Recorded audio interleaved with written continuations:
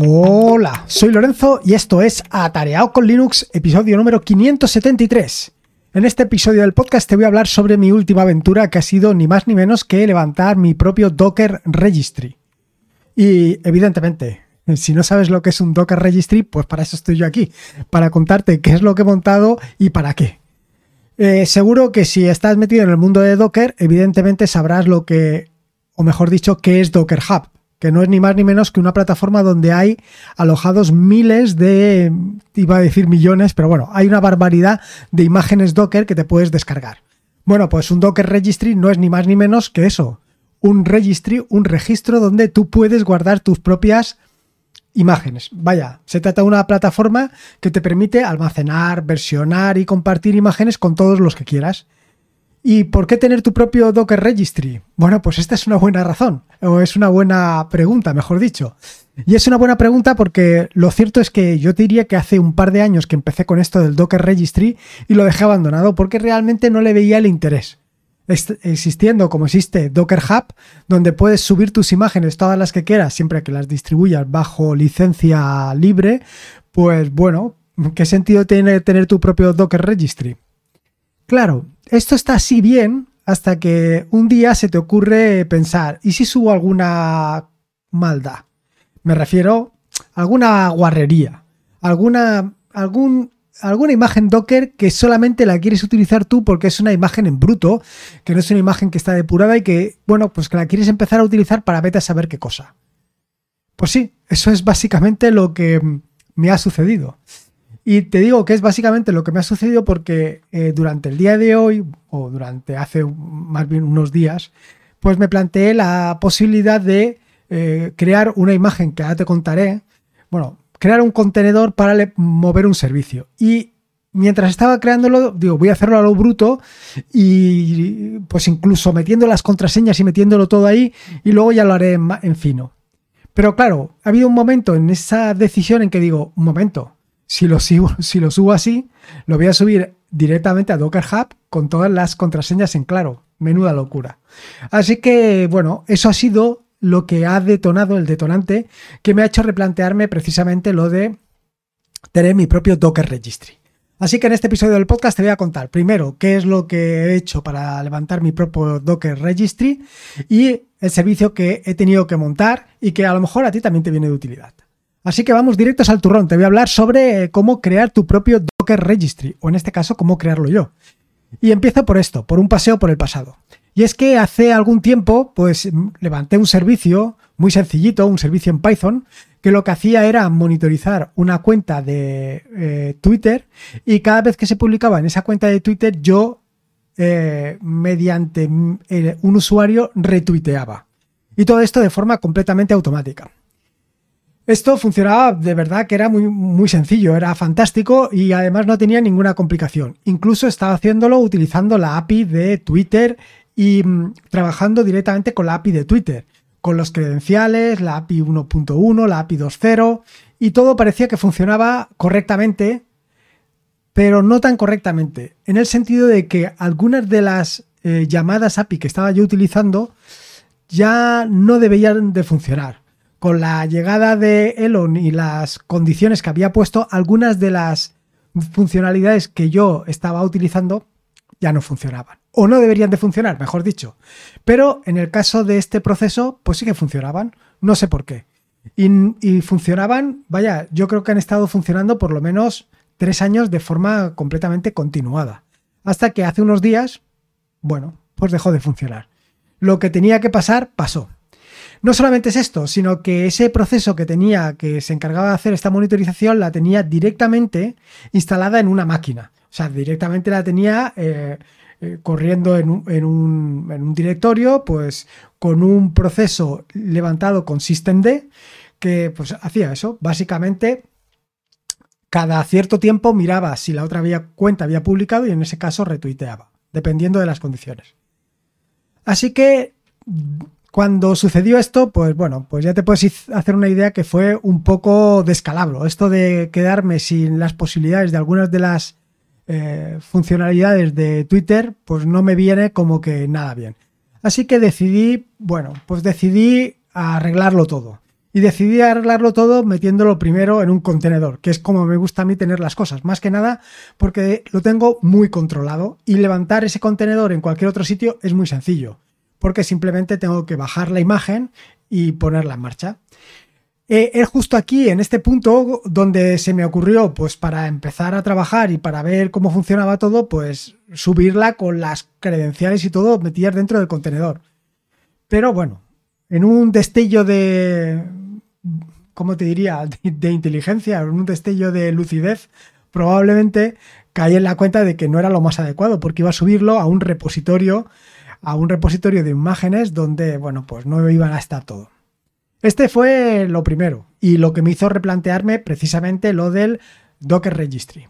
Luego lo siguiente ha sido un poco un calvario, porque la API de Twitter realmente, tal y como lo han dejado, prácticamente solamente te deja hacer publicar tweets, no te deja hacer mucho más. Y esto es realmente un problema para mí, porque claro, no me permite seguir la cuenta de otro usuario, ver qué es lo que está publicando y en ese caso retuitear. Un poco infierno. Así que finalmente he tirado de un módulo de Python que te permite precisamente esto, te permite con tus credenciales, es decir, sin necesidad de utilizar todas las posibilidades que te ofrece Twitter, tanto los tokens, los secretos y todo ese tipo de cosas que hace realmente farragoso el uso de la API de Twitter, bueno, pues directamente con ese módulo, si le pasas usuario y contraseña, te permite publicar de una manera sencilla. Bueno, relativamente sencilla y ahora te explicaré por qué. La cuestión es que simplemente lo que se trata es, pues eso, de hacer la misma operación, pero esta vez utilizando otras herramientas. Y la cuestión es que ha sido, bueno, un poco locura, porque primero me he empeñado en hacerlo utilizando la API de Twitter, hasta que me he dado cuenta que no se podía hacer. Una vez me he dado cuenta de que no se podía hacer, me he liado a utilizar este módulo de Python que se llama TweetKit y que es relativamente sencillo. Y bueno, con esto he conseguido que funcionara. Sobre el tema del Docker Registry, ya te digo, al final no me ha valido para mucho. Quiero decir, sí que he subido alguna imagen para comprobar cómo funciona, pero no he terminado de subir este retuiteador al Docker, o sea, al final lo he subido a Docker Hub para que lo pueda utilizar cualquiera y también lo he subido al Docker Registry para asegurarme cómo funciona. Como te decía, esto del Docker Registry, y luego te sigo hablando sobre Retwitter, esto del Docker Registry es muy sencillo porque al final se trata de un contenedor que es sencillísimo de levantar y con esto tendrías tu propio registry alojado en internet. ¿Qué es lo que sucede? Bueno, pues que a mí me gusta esto de tener un Docker Registry, pero con una interfaz gráfica, que menos. Tampoco es que vaya a entrar allí a mirar todo lo que quiera mirar, pero bueno, para hacer algunas comprobaciones o para ver qué imágenes tengo, para ver cuál es la última imagen que tengo subida, la última versión, pues lo consideraba algo realmente interesante. Así que estuve buceando y encontré una interfaz gráfica que se llama Docker Registry UI, de interfaz de usuario, que utiliza Riot y que es realmente espectacular a la par que sencilla. Es muy sencilla. Simplemente vas a encontrar un listado de todas las imágenes Docker con sus versiones, etcétera, etcétera, allí alojadas. Decirte que lo que sí que ha sido un poco más complejo a la hora de configurar ha sido los credenciales, porque claro, evidentemente lo tienes que poner con credenciales, pero una vez puesto, la verdad es que funciona bastante bien y bastante sencillo. Con lo cual, bueno, pues es muy probable que algunas de las imágenes que subo a Docker Hub terminen en este Docker Registry porque, bueno, son imágenes que utilizo única y exclusivamente yo. Las otras, por ejemplo, la de Retwitter, que ahora te hablaré sobre este servicio, pues estarán a disposición de todo el mundo y el que quiera que lo utilice. Y vamos a lo siguiente, que es Retwitter. ¿Qué es esto de Retwitter? Bueno, Retwitter es un servicio con una imagen Docker que he creado, que lo que hace es, le indicas una cuenta a la que quieres que siga y pones tus credenciales. Le indicas cada cuánto tiempo quieres que mire la cuenta y pues cada cierto tiempo, cada cuanto tú le hayas indicado, él va mirando la otra cuenta. Si en la otra cuenta ve que se ha publicado algo nuevo y que no es un retweet, lo que hace es publicar, él hace un retweet. Hace un retweet con tu cuenta. De manera que, con tu cuenta o la que tú hayas configurado. Así de sencillo. no tiene nada más, con lo cual es súper sencillo. Además no tienes ni que ponerlo, ni de que exponerlo a internet, no tienes que hacer absolutamente nada. Funciona de esta manera tan sencilla. Yo le he añadido un poquito más de glamour, en el sentido de que lo que hago es que cada vez que se publica un tweet, o mejor dicho, cada vez que compruebas si hay tweet o no hay tweet en la otra cuenta, lo que hace es publicarlo en mi OpenObserve, que como ya te he contado en algún episodio anterior del podcast, se trata de algo parecido a Elasticsearch. De manera que ahí tengo registrados todos los eventos que se han producido.